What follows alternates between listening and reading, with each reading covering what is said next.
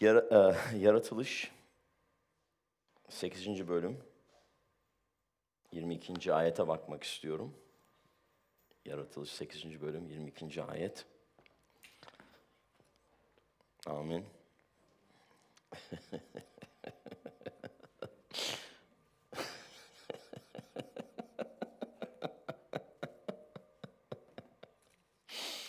Diyor ki dünya durdukça ekin, ekmek, biçmek, sıcak, soğuk, yaz, kış, gece, gündüz hep var olacaktır. Bir şüphemiz yok ki buradan çıktığımız zaman hava kararmış olacak yani. Eğer hala güneş varsa şöyle tam tepede bir şeyler değişmiş demektir ama yok. Çünkü devir daim olan bir şeyler var. Tabii ki bu arada bir seferinde demiştim, dünya duruyor mu kardeşler? Dedi, hayır dünya dönüyor diye birisi cevap verdi. Hep hiç unutamam onu. O yüzden gülüyordum. Dünya dönüyor pastör, dünya durmuyor. Dünya var oldukça daha doğrusu ya da dünya yerinde oldukça ya da biz dünyada oldukça. Biz bu dünyada oldukça ki bu dünyadayız, henüz bu dünyadan ayrılmadık. Öyle bir gün gelecek, yaklaşıyor. Göğe alınacağımız zaman yaklaşıyor. Amin. Göğe alınmanın ne olduğunu biliyorsunuz değil mi? Herkes göğe alınmanın ne olduğunu biliyor mu? Kim göğe alınmanın ne olduğunu bilmiyor. Borazan çalacak. Baş meleğin emir çağrısıyla ilk önce Mesih'te ölü olanlar dirilecek. Amin. Diriliş. Daha sonra biz yeryüzünde olanlar, ölümü tatmamış olanlar, son nesil ki inanıyorum biz son nesiliz gerçekten. Ölümü tatmayacak olan nesil olduğumuza inanıyorum. Zaman çok az. Öyle 20, 30, 40 senemiz bile kaldığını sanmıyorum. 2030'u bile görmeyebiliriz yani. O kadar zaman yakın. İsa'nın dönüşü o kadar yakın. Kilisesi için gelmesi o kadar yakın. Göz açıp kapayana kadar değiştirileceğiz diyor. Göksel bedenlerimize bürüneceğiz. Amin. Ve o göksel bedenlerimiz tabii ki şunu da bilmemiz lazım. Göksel bedenlerimiz yer çekimi kanununa tabi. Çünkü yersel. Topraktan geldi ve toprağa dönecek ama yersel bedenler. Göksel bedenleri büründüğümüz zaman yer çekimi kanununa tabi olmadığı için bu beden göz açıp kapayana kadar diyor bence uçacağız ve İsa'yı bulutlarda göreceğiz. Ya da o bizi bulutlarda karşılayacak. Bulutlara iniyor. Bulutların bir özelliği var kutsal kitapta. Bulut biliyorsunuz hem Tanrı'nın görkemini kutsal ruh temsil ediyor. Hem de İsa Mesih 40. gün ölümden dirildikten sonra 40. gün ne oldu? Göğe alındığı zaman bulutun içine gitti. Kayboldu. Onu izleyen öğrenciler dedi. Bakarken 2 tanık geldi. Bu izlediğiniz, bu gördüğünüz İsa, bulutların içine giden İsa aynı şekilde geri dönecek.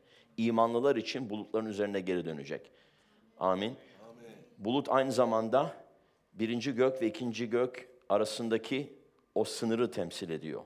Yani atmosferin ötesini temsil ediyor bizler için. Değil mi?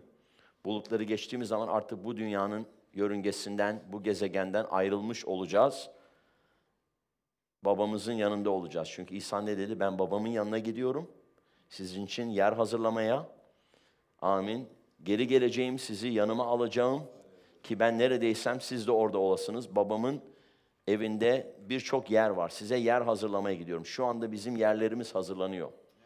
Ama şu anda hala dünyadayız. Henüz göğe alınmadık.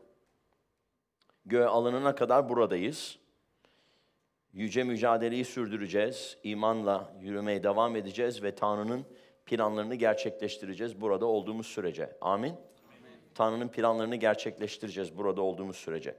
Dünya durdukça da ve biz dünyada olduğumuz sürece, bu ortama tabi olduğumuz sürece de devrede olan bazı yasalar var.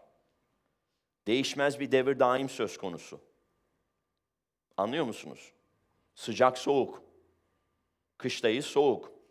Ben sıcaktan geldim, orada kış olmuyor. 2-3 günlüğüne 5 derece oldu, herkes paltolarını giydi. Ondan sonra 3 günlük bizim kışımız bitti orada. Şimdi 24 derece, millet denize giriyor.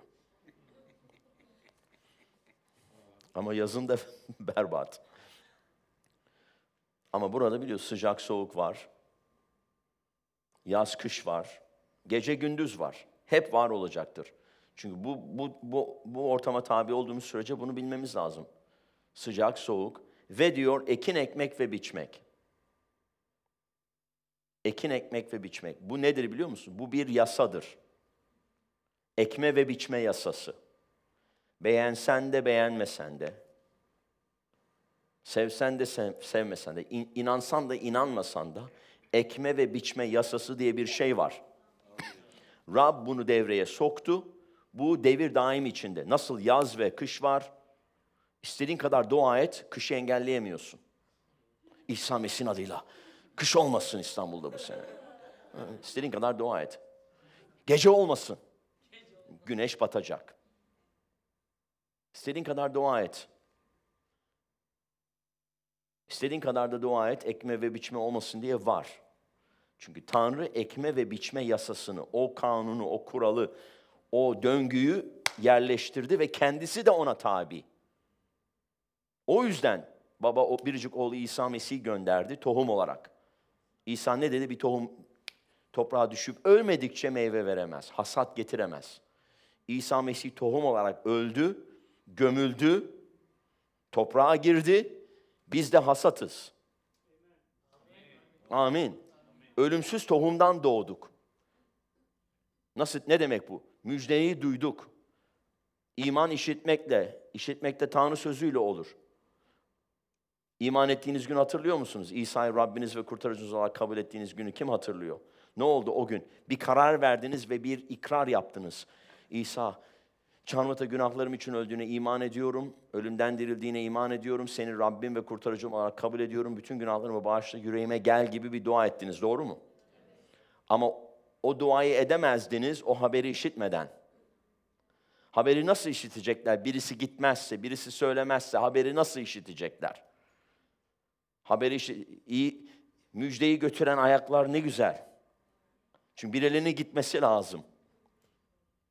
Sonra birinin ağzını açması lazım.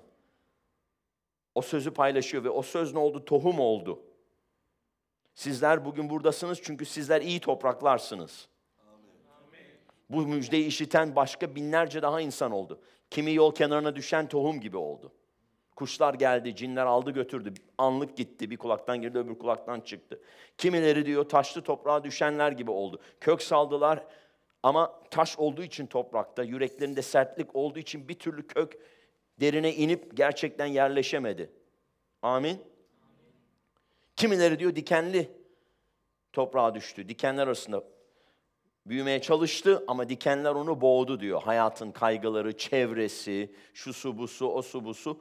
Büyüyemedi, meyve veremedi. Siz bugün buradasınız inanıyorum çünkü niye? İyi topraksınız. Ve 60 kat, 30 kat, 60 kat, 100 kat meyve verecek kişiler olduğunuza inanıyorum. Kim burada 30 katlık? Kim 60 katlık? Kim 100 katlık? Tamam, hepsine el kaldırdı. Diyorum acaba 30'da kalacak mı? 60'a da kaldırdı, 100'e de kaldırdı. Kim 100 katlık bir daha göreyim? Okey. Bu Rabbe değil size bağlı.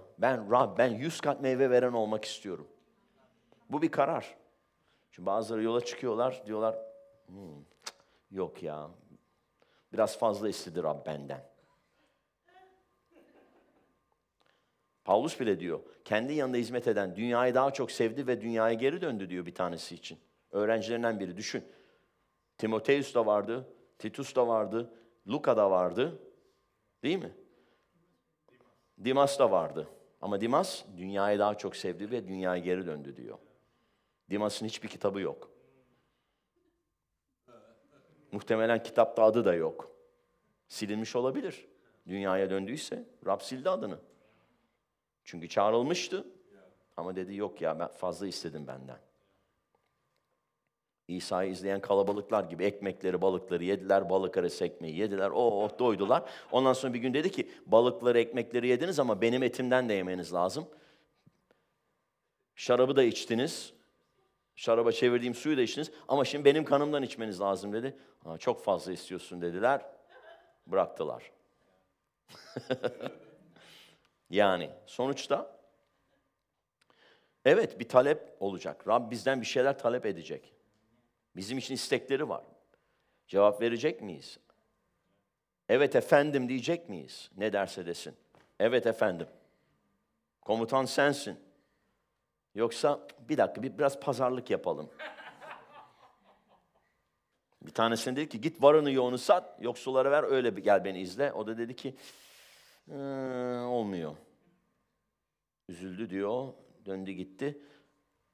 İsa da hemen peşinden koştu. Pardon çok fazla istedin değil mi? %50 de anlaşabilir miyiz? Hayır, İsa hiç dönüp bakmadı bile. Dönüp bakmadı bile. Bırak ölüleri kendi ölülerini gömsünler. Babamı gömeyim öylesini izleyeyim. Ben yola çıktım gidiyorum. Adam ölmüş ne yapacaksın? Ben yaşıyorum, ben buradayım. Diriliş ve yaşam benim. Beni mi izleyeceksin? Ölü şeyin peşinden mi gideceksin? İnsanlar ölü şeylerin peşinden gidiyor maalesef. Çünkü belki düşünüyorsunuz, İsa ne kadar hiç hassas değil ya, adamın babası ölmüş. Aynı zamanda orada söylemeye çalışıyor, ölü boş şeyin peşinden gitme. O zaman Rabbin işini kaçıracaksın. İsa'yı izlemen engel olacak. Neyse sonra şimdi şöyle. Bir şeyler alıyor musunuz bu arada? Evet. Okey. Ha? Ekme ve biçme. Ne ekersen onu biçersin. Değil mi? Tanrı alaya alınmaz. Değil mi? Bir insan ne ekerse onu biçer. Bir insan ne ekerse onu biçer. Tanrı alaya alınmaz. Aldanmayın diyor. Ben böyle yapacağım ama farklı sonuç bekliyorum diyemezsin. Ve Tanrı'nın sözünü uygularsan da Tanrı'nın sözünü vaat ettiği sonucu elde edeceksin. Amin. Ekme ve biçme yasası. Beğensen de, beğenmesen de, hoşuna gitse de gitmese de, inanmasan da senin için işleyecek. İşleyecekse de iyi de işleyebilir, kötü de işleyebilir. En iyisi senin için iyi şekilde işlesin. Haleluya. Pastör, hayatımda bazı şeylerden hoşnut değilim. Tohumunu değiştir. Çünkü şu anda elde ettiğin şeyler daha önce ektiğin tohumların hasatı. Ve tohumlarını değiştirirsen hasat da değişmeye başlayacak. Hadi. Doğru değil mi? Amin deyin. Amin. Okey. Ekme ve biçme yasası. Tanrı'nın egemenliğinin bir yasası bu. Ekme ve biçme yasası. Ruhsal alemde de, biliyoruz ki tabii ki doğal alemde de devrede olan bir yasa bu. Doğru değil mi? Tohum ekersen ektiğin tohuma göre biçeceksin. Domates ekip salatalık biçemezsin. Amin. Kötülük ekip iyilik biçemezsin. Değil mi? Gücenliklik, kin, öfke, nefret ekip sevgi, merhamet biçemezsin. Değil mi? Hiçbir şey ekmezsen de hiçbir şey biçemezsin. Sonuçta böyle bir yasa söz konusu. Bu hem doğal alemde hem ruhsal alemde geçerli. Amin. Ve finansal alemde de geçerli olan bir şey. Ekme ve biçme yasası. Finansal alemde geçerli. Şimdi şunu anlamanızı istiyorum. Niye bunu paylaşıyorum? Matta 6. bölüme gidelim. Hep Tanrı'nın egemenliğinden bahsediyoruz. İnsanlar Tanrı'nın egemenliği nerede? Tanrı'nın egemenliği nasıl bir şey? Ne demek Tanrı'nın egemenliği? Bunu anlamamız gerekiyor. Nedir Tanrı'nın egemenliği? İlk önce onun egemenliğinin ve doğruluğunun ardından gidin. Ne demek bu? Nasıl bir şey Tanrı'nın egemenliği? Tanrı'nın egemenliğinin ardından gitmek, Tanrı'nın egemenliğinin ilkelerini anlamak ve uygulamak demek. Amin. O zaman Tanrı'nın egemenliğinin ardından gitmenin bir parçası da ekme ve biçme yasasını anlamak, idrak etmek ve bunu hayatımızda uygulamak. Amin. Sevgi ekersen sevgi biçeceksin. Müjdeyi ekersen iman eden canlar biçeceksin. Ama hepsi iman etmiyor. Niye? Çünkü 4 çeşit toprak var biliyoruz. Pastör, ya 10 kişiyle paylaştım. 2,5 iman etti. 20 kişiyle paylaştım. 5 tanesi iman etti. Niye? 1/4 çünkü. Belki. Anlıyor musun? Belki 30 kişiyle paylaştın. Hiçbiri iman etmedi. 20 tanesi yol kenarına düşen tohum gibiydi. Diğer onu da anlıyor musunuz? Yani sonuçta ne ekersen onu biçeceksin. Ama şunu bil ki biz ekmeye devam ettiğimiz sürece bir hasat biçeceğiz. Siz de hayatınızda ekmeğe devam ettiğiniz sürece hasat biçeceksiniz. Tohumun şu anda elindeki tohum az bile olsa ekmen lazım. Az eken az biçer, çok eken çok biçer. Şunu unutmayın diyor, bir hatırlatıyor Pavlus bize. İlkeyi hatırlatıyor. Finansal alanda da bunun işlediğini unutmayın. Her şey bir tohum olabilir. Para da bir tohum olabilir. Elindeki para azsa, ihtiyaçlarını karşılayamayacak kadarsa onu tohuma çevir. Rab çoğaltsın, sana dolup taşan bir ölçekte gelsin ki bir hasat olsun. Amin. Matta 6. bölüm 24'ü buldunuz mu? Okey. Sonra İsa diyor ki bakın, hiç kimse iki efendiye kulluk edemez. 3, 4, 5 efendi var demiyor. Sadece 2 efendi var diyor. Ya birinden nefret edip, bakın çok ilginç, nefret edip öbürünü sever ya da birine bağlanıp öbürünü hor görür. Siz hem Tanrı'ya hem paraya, aslında oradaki kelime ne? Mamon. Mamon. Hem paraya kulluk edemezsiniz. Amin. Demek ki kutsal kitabında söylediği gibi her kötülüğün kökünde olan şey ne? Para sevgisi. Tanrı paradan nefret edin demiyor. Para sevgisi. Problem para değil, problem para sevgisi. Sonuçta parayla bunları yaptık. Para iyi şeyler de yapabiliyor. Para kötü şeyler de yapabiliyor. Kişiye bağlı, vizyona bağlı. Gangsterin vizyonu farklı, mafyanın vizyonu farklı. Çetenin vizyonu farklı. Aynı parayı alıyor, başka bir şey yapıyor. Uyuşturucu satıyor, kadın satıyor, onu satıyor, bunu satıyor, adam öldürüyor, bilmem ne yapıyor. Vizyonu farklı. Kişinin o vizyona bağlı. Tanrısal vizyona sahip olan kişi için para Tanrı'nın egemenliğini bina ediyor. İyi şeyler başarıyor, müjdeyi yayıyor, canlara ulaşıyor. Doğru mu? Siz iki efendiye kulluk edemezsiniz. Birinden nefret edip öbürünü sever ya da birine bağlanıp öbürünü hor görür diyor. Siz hem Tanrı'ya hem paraya kulluk edemezsiniz. 2 tane efendi var. Ya da 2 sistem var. 2 tane egemenlik var çünkü. Sonuçta 2 egemenlik var. Işığın egemenliği var, karanlığın egemenliği var. Bu kadar basit. Işığın egemenliği var, karanlığın egemenliği var. Amin? Üçüncü egemenlik yok. Çünkü niye? Ya Tanrı var, ya iblis var. 2 egemenlik var. 2 efendi var. O zaman görebiliyoruz ki mamonla da kastedilen şeytani egemenlik. Adem'le Havva ayvayı yedikten sonra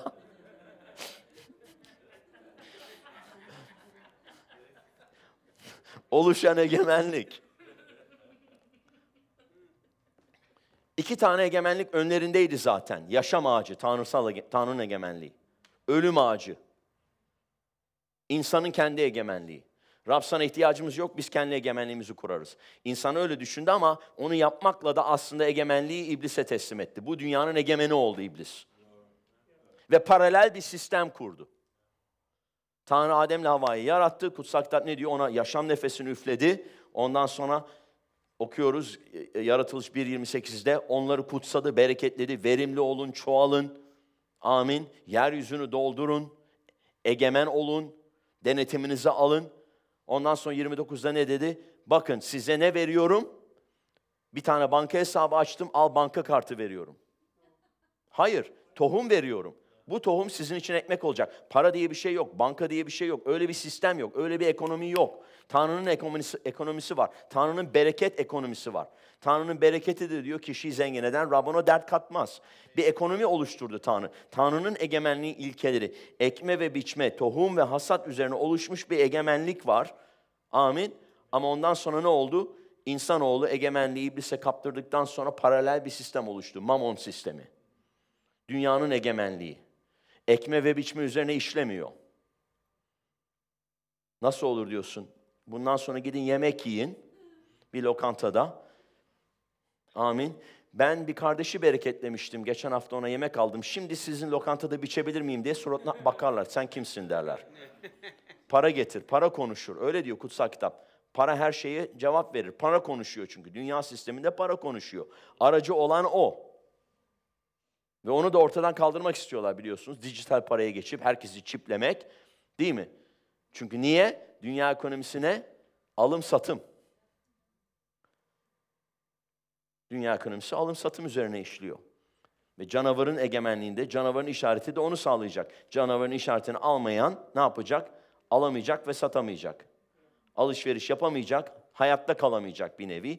Canavara boyun eğmek, canavarın işaretini almak, canavara tapmak zorunda kalacak. Canavar ne? Sistem. Sistemin doğası canavar. Yırtıcı, vahşi, ezici bir sistem. Boyun eğmezsen o boynunu kesen bir sistem. Kabul etmezsen seni kesip atan, ekonominin dışına, yaşamın dışına atan bir sistem. Hamdolsun ki o ortaya çıkmadan biz göğe alınacağız. Onun için göğe alınmaya bahsettim. O yüzden imandan geri kaymayın. Göğe alınışı da kaçırmayın. Yoksa burada kalıp canavarla uğraşmanız gerekecek. Çünkü o zaman canavarın egemenliği yeryüzünde kısa bir dönem içinde olsa ortaya çıkacak. Ona verilmiş bir dönem var. Rab ona 7 yıl için izin veriyor. Sonra yok ediyor o sistemi. Ama o sistemde de birçok insan gidecek. Sürüklenip gidecek. Anlıyor musunuz? Üzerine çalışıyorlar. Çok yakın. Çok yakın. Değil mi? Dijital paraya geçmek. İnsanları çiplemek. Pasaportları, aşıları, her şeyi ona bağlamak. Hatta sosyal kredi sistemi oluşturuyorlar. Çin'de var bile. Birçok ülkede deneniyor.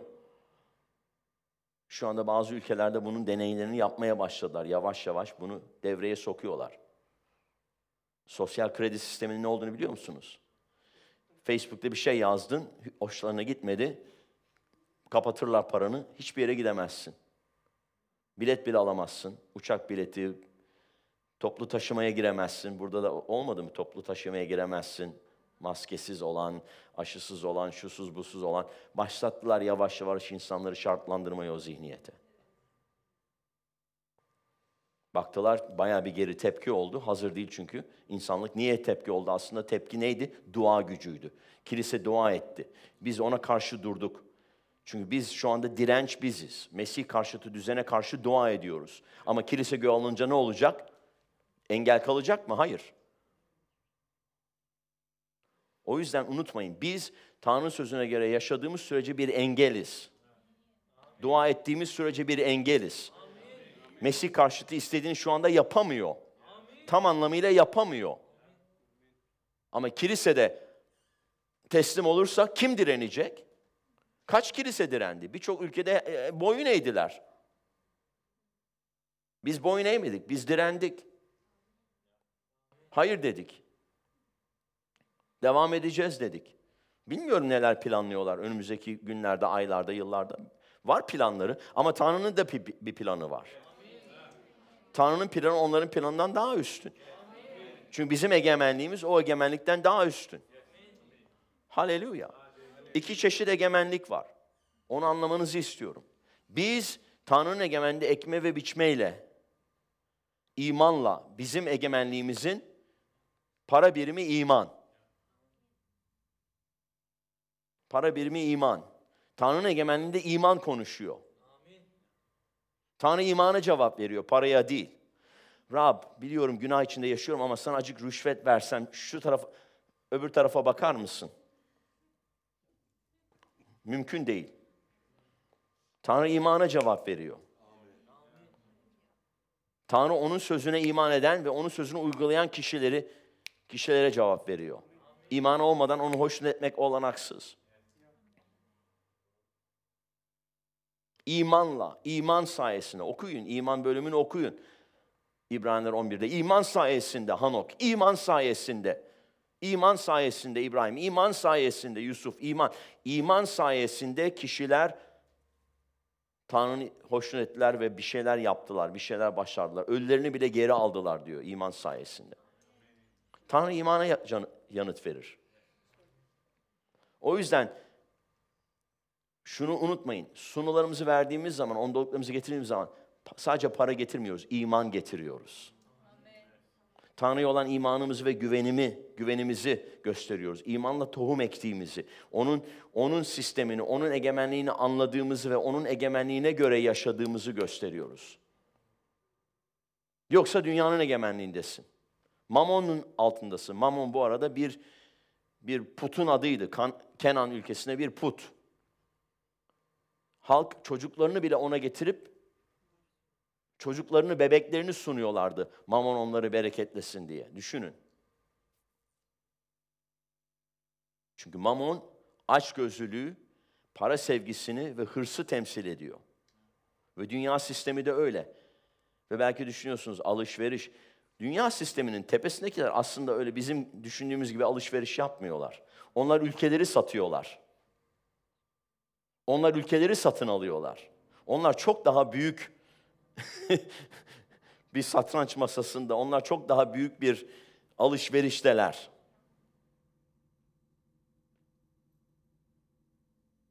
Satılmış çok insan var dünyada.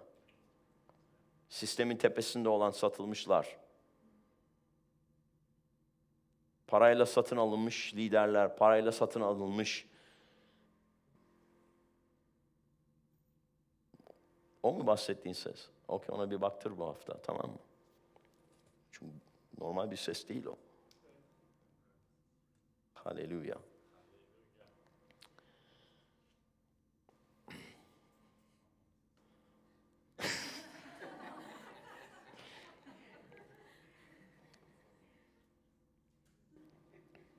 Bu katın mı, aşağı katın mı? Okey. Onu bir çağırın da baksınlar. Gösterin. İman mücadelemiz devam ediyor.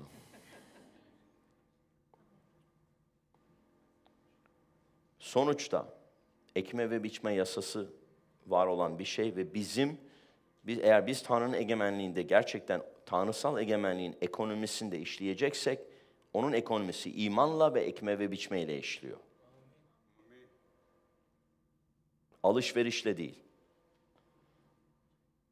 Nasıl kurtuluşu satın alamıyorsun? Amin. Çünkü İsa bedeli ödedi. Amin. Ücretsiz ama imanla alınıyor. İman, Tanrı'nın egemenliğinde işleyen birim iman. İmanla alıyorsun, parayla almıyorsun. İmanla alıyorsun. İman ettim, ona göre konuştum. İman ettim, kurtuldum. İman ettim İsa Mesih'e ve kurtuldum. İmanla alıyorsun. Parayla almıyorsun. O yüzden meselişi de parayla alamazsın. Bereketi de parayla alamazsın. Ama sonuçta tohumlarımız verdiğimiz zaman ondalık olsun sunu. Bunlar nedir? Bunlar bizim aslında imanımızı devreye koyduğumuz temas noktaları. Nasıl diyor? Hastanın üzerine el koy iyileşecek.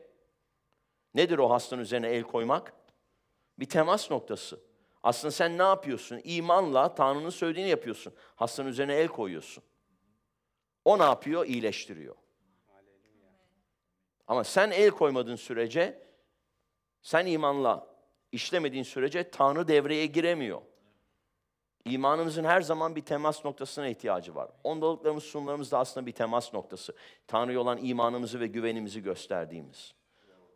O yüzden şöyle düşünüp konuştuğun sürece param yok, veremiyorum. Elinde bir kuruş da varsa ver, 2 kuruş. Kadın 2 bakır para getirdi. İsa dedi ki herkesten çok verdi. Niye? Çünkü elinde olan o kadardı. Ama kadın geldi, ona tutunmak yerine onu bıraktı, Tanrı'ya tutunmak istedi. İşte engel olan bir şey bu işte. Bu zihniyetten kurtulduğunuz zaman bir şekilde Tanrı'nın egemenliğinde, Tanrı'nın bereketinde ilerlemeye başlıyorsunuz. Amin.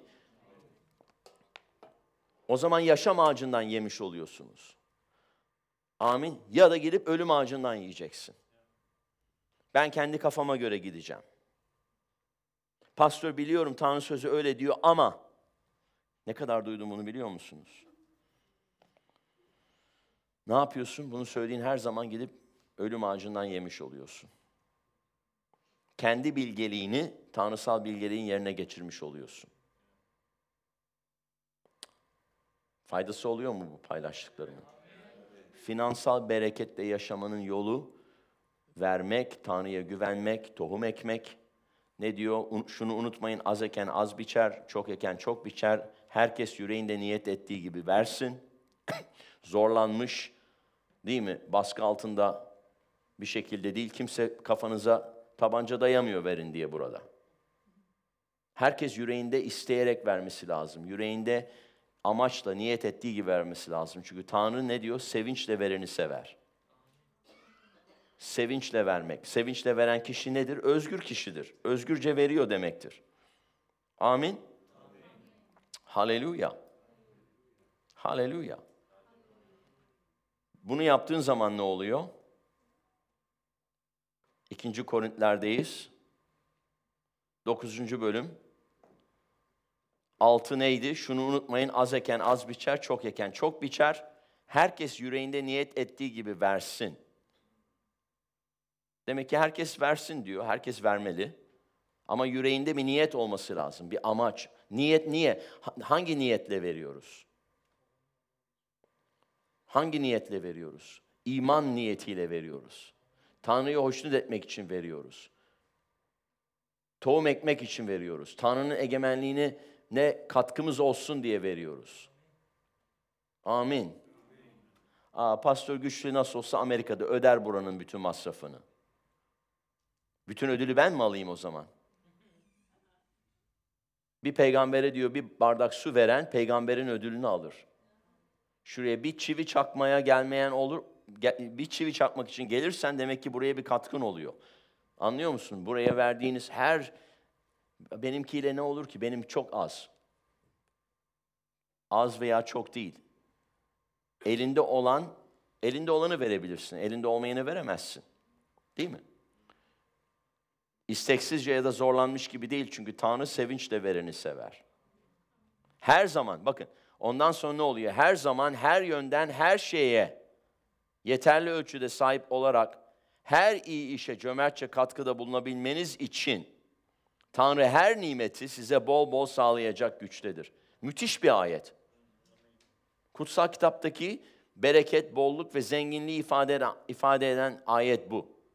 Ferrari'niz olsun diye demiyor. Her iyi işe cömertçe katkıda bulunabilmeniz için. Tanrı'nın senin için belirlediği iş neyse yeterinden fazlasına sahip olacaksın onu yapabilmek için. Niye? Çünkü Tanrı her nimeti bol bol sağlayacak. Her zaman, her yönden, her yerde, her durumda.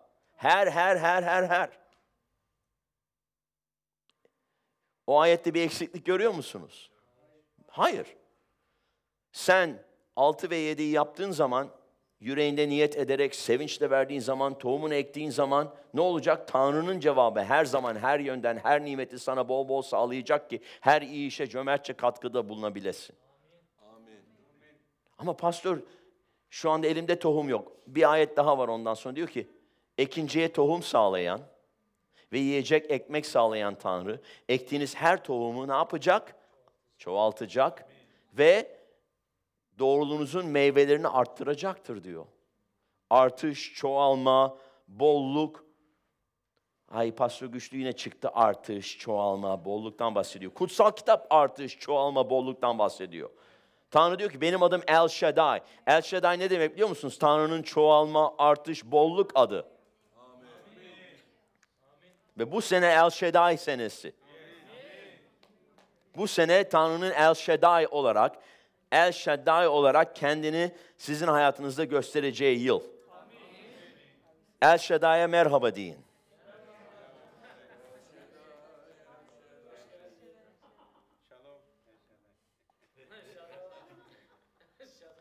Bakın o El Capone değil. El Capone'u bilen var mı? O eski Amerika'da meşhur mafya. Al Capone. Benim bir şakam oldu şimdi o. O El Capone değil, El Shaddai. Haleluya. Bu sene Rab El Shaddai olarak kendini gerçekten hayatınızda gösterecek.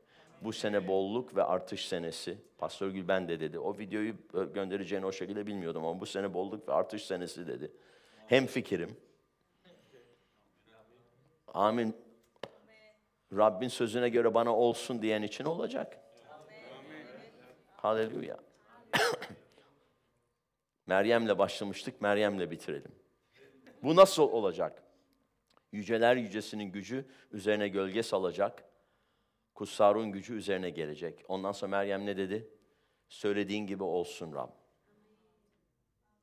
Söylediğin gibi olsun. Söylediğin gibi olsun. Ve Rab senin hamile kalmanı istemiyor bakireyken. Ama senin Rabbin vizyonuyla hamile kalmanı istiyor. Rabbin vizyonunu taşımanı ve Rabbin vizyonunun senin aracılığınla dolmasını istiyor. Amin. Rab senin aracılığında bir şeyler doğurabilir mi bu sene? Gebe kalma zamanı geldi. Ruhta gebe kalma. Amin. Bazılarınız verimsizdiniz. Bazılarınızın rahmi ölmüş gibiydi. Amin.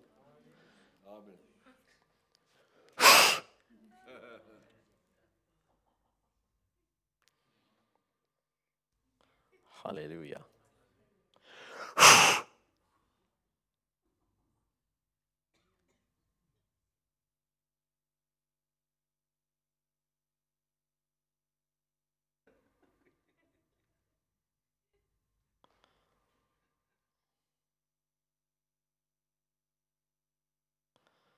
Söyle kutsal ruh. Üzerime bir gölge sal. Haleluya. Aynı gölge Petrus'un gölgesi gibi ne oldu? Hastaları iyileştirdi. Aynı gölge. Farklı sonuç ama. Birisinde Mesih doğdu. Bir daha onun aynı şekilde olması gerekmiyor. Mesih bir kere doğacaktı. Amin. Ama Petrus'un gölgesi mi? Aslında kutsarın gölgesi. O yürürken sokakta hastaları iyileştirdi. Değil mi? Cinlerden özgür oldu insanlara. Aynı gölge, farklı sonuçlar. Aynı kutsal ruh, farklı sonuçlar. Kutsal ruh senin aracılığınla ne yapacak acaba bu sene? Senin aracılığınla ne yapacak? Senin aracılığınla ne yapacak? Senin aracılığınla ne yapacak? Herkes için farklı bir şey. Senin aracılığınla ne yapacak kutsal ruh? Senin aracılığınla ne yapacak kutsal ruh bu sene? Ha? Senin aracılığınla ne yapacak? Senin aracılığınla ne yapacak kutsal ruh bu sene? Amin.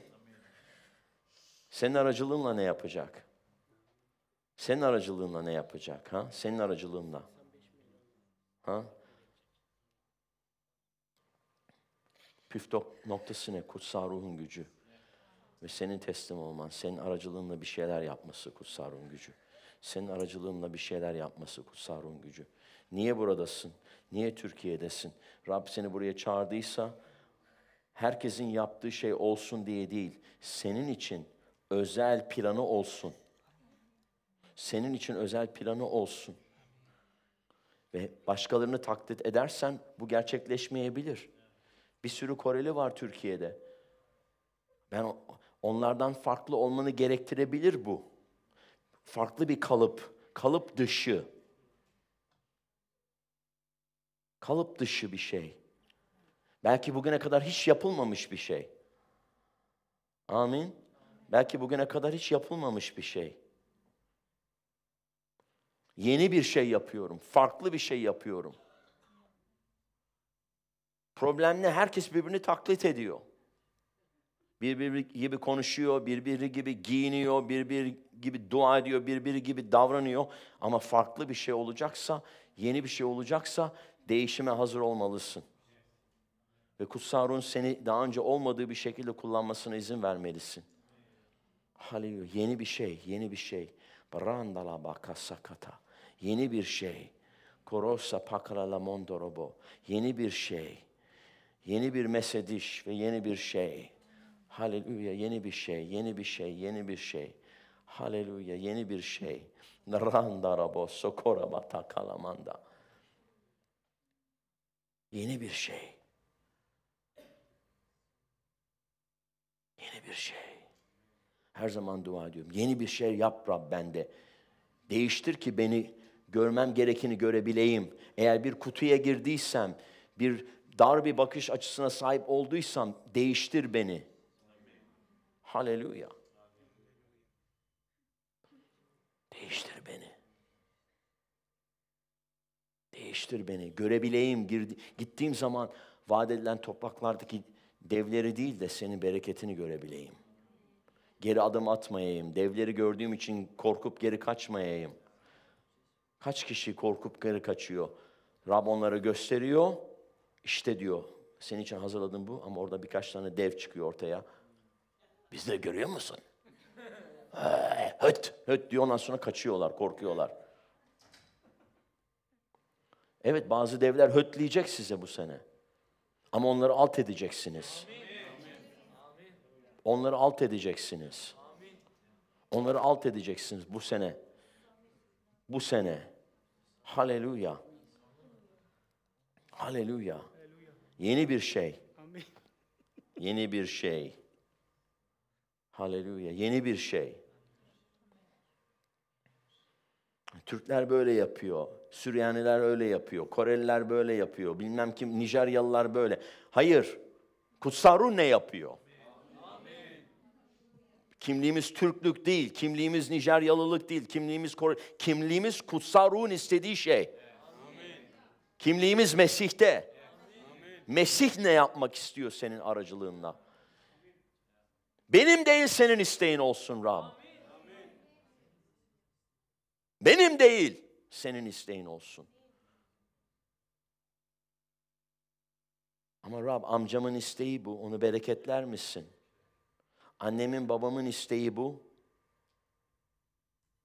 Benim değil, insanın değil, Tanrı'nın isteği olsun.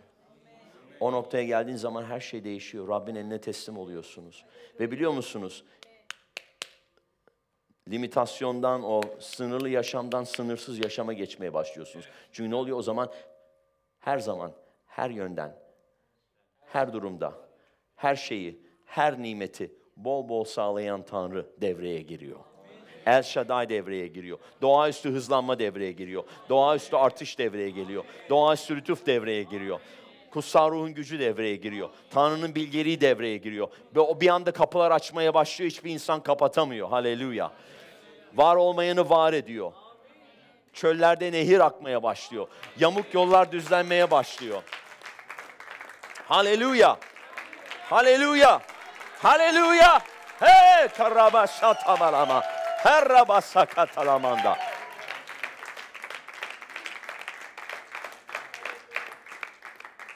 Amin. Bir şey daha söylemem gerekiyor. Bu çok önemli. Ekme ve biçme yasasından bahsederken bir yasa var. Mesela doğalda bir yasa var. Yer çekimi yasası. Değil mi? İnanmıyorum yer çekimi yasasına. Maalesef uçamadım. Çünkü yer çekimi yasası aşağı çekiyor. Ama başka bir yasa daha var. Yer çekimi yasasını yarıp geçmeni sağlıyor. Ona da kaldırma yasası deniyor. Kuşlar yıllardır onu kullanarak uçuyorlar. Ama insan daha 100 küsur yıl önce bunu keşfetti. Ve yer çekimi yasasını yarıp geçerek uçabiliyoruz. Uçak var, roketler var. Değil mi? Helikopter var. Yeni bir şey bizim için. 200 sene önce kimse bundan haberdar değildi. 200 sene önce bir helikopter görseler şeytani bir icat sanabilirlerdi. Uçanları öldürürlerdi belki. Kafasını keserlerdi, şeytan icadı.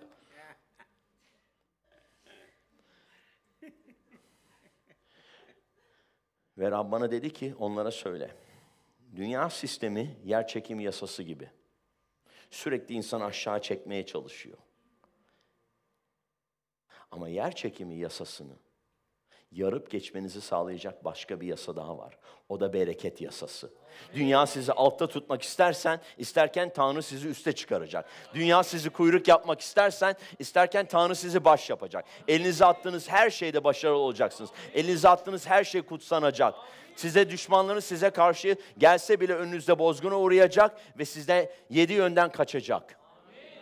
Çünkü yer çekimi yasası ne demek? Düşman gelip seni alt edecek demek. Ama bereket yasası ne? Önünde bozguna uğrayacak ve senden 7 yönden kaçacak demek.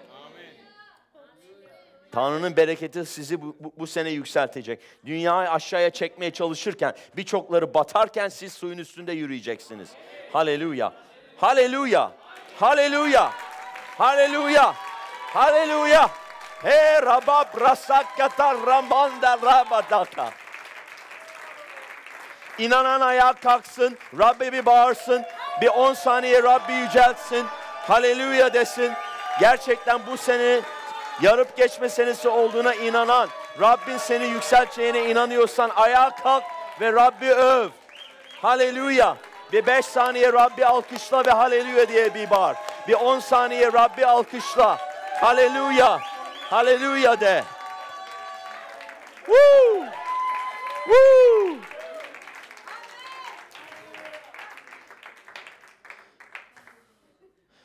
Haleluya. Şu anda yaptığınız bile dünyanın yaptığından ne kadar farklı. Haleluya. Millet ağlıyor, millet dileniyor, millet ne yapıyor ama siz aynı değilsiniz. Siz millet değilsiniz. Siz Tanrı'nın kutsal ulusunuz. Siz farklı bir milletsiniz. Siz insanoğlu değilsiniz. Siz Tanrı oğullarısınız. Haleluya. İçinizde tanrısal yaşam var. İçinizde tanrısal doğa var. İçinizde Tanrı'nın öz yapısı var. İçinizde kutsal ruh var. İçinizde sınırsız bir güç var. Haleluya. İsa Mesih'i dirilten kutsal ruh içinizde. Haleluya. Düşünebileceğinizden, isteyebileceğinizden çok daha fazlasını yapabilecek içinizde etkin olan bir güç var. Tanrı'nın gücü içinizde etkin. Haleluya. O yüzden yenilgi değil, zafer sizin. Haleluya. Altta değil, üsttesiniz. Kuyruk değil, başsınız.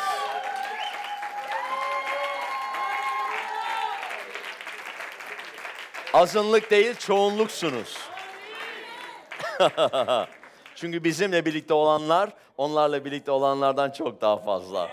Haleluya! Rabba şakata rabba sandara rabba kasata rabba. Woo! Woo!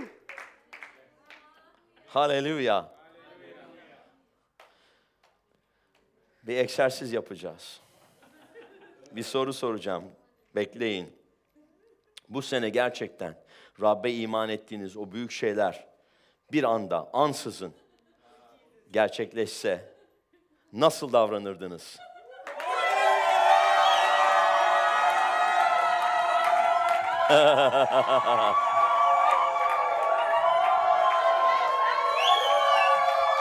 Koşacak yeriniz var, koşun. Koşacak yeriniz var, koşun. Koşacak yeriniz var, koşun. Sadece tek bir yönde koşun. Çarpışmadan.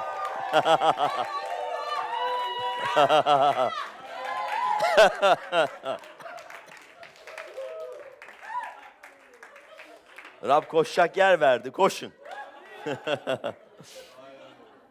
İşte iman böyle. İşte iman böyle. Birileri diyor ki, gördüğüm zaman inanırım, sevinirim. Hayır. İsa ne dedi? Görmeyip iman edenlere ne mutlu. Görüyoruz çünkü ruhsal gözlerle görüyoruz. İman gözleriyle görüyoruz. Amin. Haleluya. Haleluya. Haleluya. Bu hafta gerçekten Salı günü sakın kaçırmayın çünkü burada bir şeyler, acayip şeyler olacak. Amin. Bu akşam başlayan devam edecek. Bu bir şeydi, tadımlıktı. Ama bu sene için hazırlanmamız lazım. Gerçekten Rab, Pastör Gülben'e de bana da gösterdi. Bizim pastörümüze de, Pastör Rodney'e de gösterdi. Ki dün videoda vardı, bizi tebrik etti. Nehir Kilisesi'nin, ilk orijinal Nehir Kilisesi'nin kurucusu, benim pastörüm, beni hizmete atayan Doktor Rodney. Rab ona verdiği söz bu sene El Shaddai yılı olacak dedi. 2023'te El Shaddai'yi göreceksiniz. El Shaddai'yle tanışacaksınız. El Shaddai'yle tecrübe yaşayacaksınız. Haleluya. Bu ne demek? İbrahim'e verilen bir söz vardı. 24 sene bekledi. Ta ki 24. senesinde Rab ona El Shaddai olarak göründü. Ve bir sene sonra İshak doğdu. Yani beklediğimiz şeyler var, iman ettiğimiz şeyler var. 24. senemize girdik. 24. senesi bu kilisenin. 24. senesi El Shaddai ile buluşup 25. senede müthiş manifestation, müthiş ortaya çıkma, müthiş sergilenme zamanları olacak. Rab birçok şey sergileyecek bu kilise aracılığıyla, sizler aracılığıyla. O rasa paranda la bokoso kotora basita la labanda. İman eden için her şey mümkündür. İman eden için her şey mümkündür. İman eden için her şey mümkündür. Görkem'le Nusret'le hamburger yiyoruz. T-shirtlerin hepsinde nothing is impossible yazıyor. Her şey mümkündür diyor. Kiliseye gidiyorsun, hiçbir şey mümkün değil. Nusret'tekiler daha fazla imanlı birçok kilisedekinden. Yani Görkem de diyor ki bana bak diyor pastör diyor kutsal kitaptan alıntı şeyleri tişörtlerin arkasına yazmışlar. Nothing is impossible. O kıl herif düşünüyor nothing is impossible. O kıl herif böyle yapa neler başardı. Eleştiriyorlar ama adam bir şeyler yapıyor. Bir vizyonu var, adamın bir brandi var, adamın bir tipi var yani. Ama imanlı olması gerekenler imansız oturuyorlar. Hiçbir şey mümkün değil ilahisini söylüyorlar. Yapamayız, başaramayız, devler var, bizi çekirge gibi ezerler. Bu zihniyetten kurtulmayan kilise bir yere varamaz. Bu yüzden bu zihniyeti buradan kaldırıp attık. Çekirge değiliz, kartallarız. Ve biliyor musunuz, kartallar kanat çırpmazlar. Kartallar sadece kanatlarını böyle kitleyip süzülürler. Tavuklar çırpınır 1 metre bile yükselemez. Bakın bir şeyler başarmak istiyorsanız kartallarla uçun, tavuklarla değil. Tavuk kümesinden çıkın. Yükseklere çıkmak istiyorsanız tavuk kümesinden çıkın. Amin. Yükseklere gidin. Ve bakın ne diyor? Kartallar, Rabbe umut bağlayan ne diyor? Gücü tazelenir. Kartallar gibi yükselir. Ne demek biliyor musunuz? Kartallar bile yaşlandığı zaman ne yapıyorlar biliyor musunuz? Yüksek bir yere çıkıyorlar. O yaşlı kartal. Ondan sonra hatta onun gagasını vuruyor, kırıyor, atıyor. Gagası yeniden çıkıyor. Sivri bir gaga çıkıyor. Tırnakları tekrar uzuyor. Tüyleri dökülüyor böyle ve resmen tüysüz böyle acayip çirkin bir yaratık gibi oluyor ama yeniden tüyler çıkıyor. O eski kartal yenileniyor ve ondan sonra tekrar uçmaya başlıyor. Ve fırtına olduğu zaman bütün hayvanlar böyle kaçacak delik ararken, terör içinde koştururken, korku içinde koştururken kartal ne yapıyor? Fırtınanın üstüne çıkıyor, kanatlarını kilitliyor, hiç kanat çırpmadan böyle süzülüyor. Niye biliyor musun? Kartal çünkü kaldırma yasasıyla batmak yerine yükselmeyi bilen bir hayvan ve Tanrı bize kartallarsınız diyor.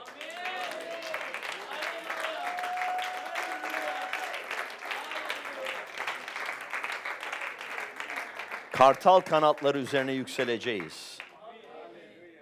Rabbe umut bağlayan güçlenir, tazelenir.